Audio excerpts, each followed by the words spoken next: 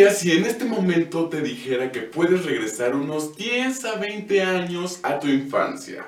¿Aceptarías? ¿Te gustaría algo así? ¿Qué me dirías? Bien, antes de comenzar con la reflexión del día de hoy, me gustaría preguntarte, más bien recordarte, aquellos momentos de tan increíble y épica infancia que tuvimos tanto tú como yo. Quiero recordar aquellos momentos en los que, por ejemplo, nos poníamos a jugar que el floor es lava, que el piso era lava y que teníamos que estar aquí saltando de mueble a mueble y no sé qué tanta cosa, ¿no? O simplemente que no podías pisar las rayas del piso porque si no te morías, te quemabas o quién sabe qué te pasaba. Pero es en esos momentos de imaginación en los que de alguna manera conseguíamos la suficiente habilidad y la suficiente valentía como para saltar de un mueble a otro aunque estuvieran a 3 metros de distancia. Y de alguna manera no sé cómo, pero le hacíamos y saltábamos y lo lográbamos. O cuando jugabas lo de las rayas en el piso, que simplemente, no sé, nos movíamos con tanta agilidad, con tanta rapidez que decíamos, wow, soy Flash.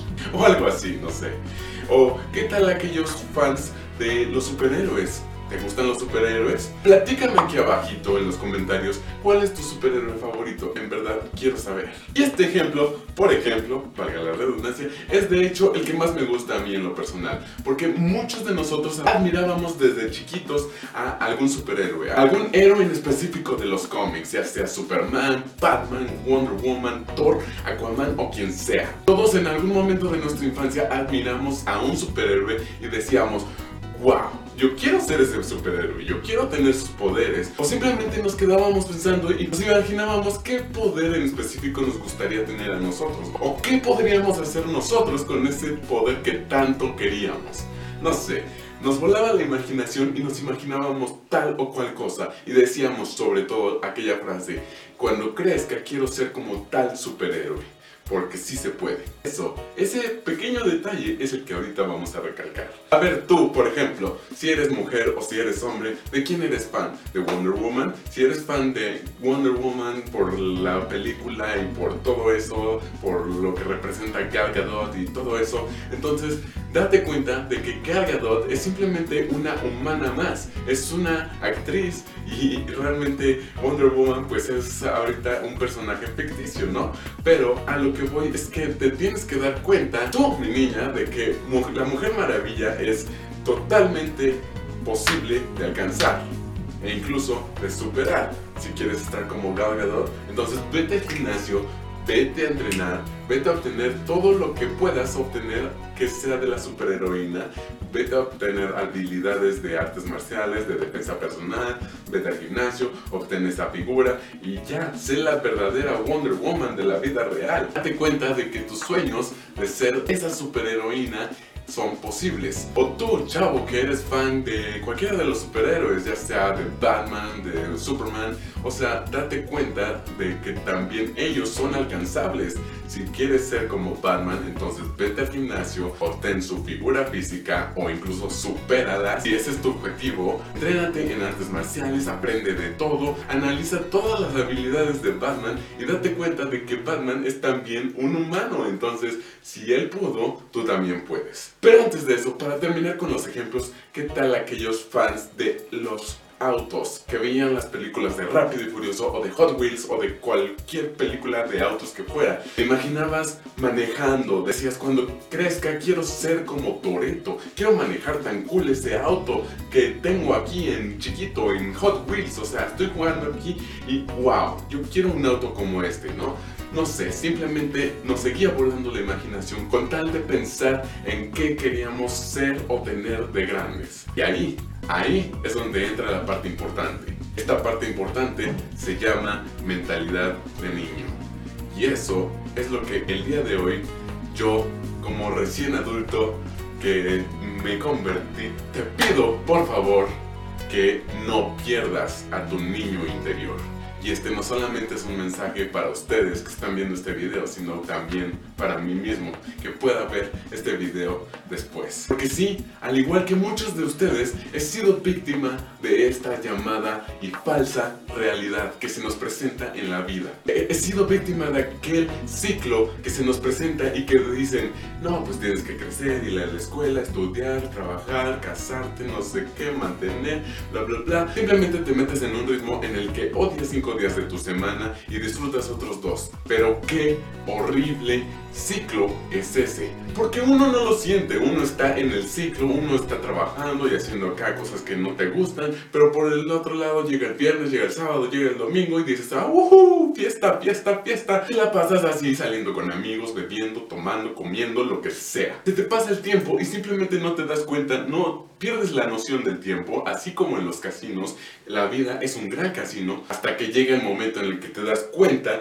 y dices, wow, cuánto tiempo de mi vida ya he perdido. Y eso si te llega ese momento, porque hay muchas otras personas que ni siquiera eso. Hace poco vi una película buenísima, se llama Tomorrowland y es de Disney. Se las recomiendo bastante, en verdad, si la pueden ver, véanla lo más pronto posible y sobre todo entiendan el mensaje oculto que tiene esa película, que es principalmente no perder tu imaginación, no perder a tu niño interior y seguir creyendo que todo es posible. Porque así es. Ese es el poder que nosotros vamos ganando conforme vamos creciendo. Cuando mezclamos la imaginación o mentalidad de un niño con las capacidades o habilidades que un adulto tiene porque ya las fue ganando a lo largo de su vida, es cuando en este punto se hace una combinación increíble, que si le sacas el jugo al 100, si lo exprimes completamente, entonces puedes llegar mucho más allá de cualquier cosa que te puedas imaginar. Como dicen, no hay límites. El único límite está aquí.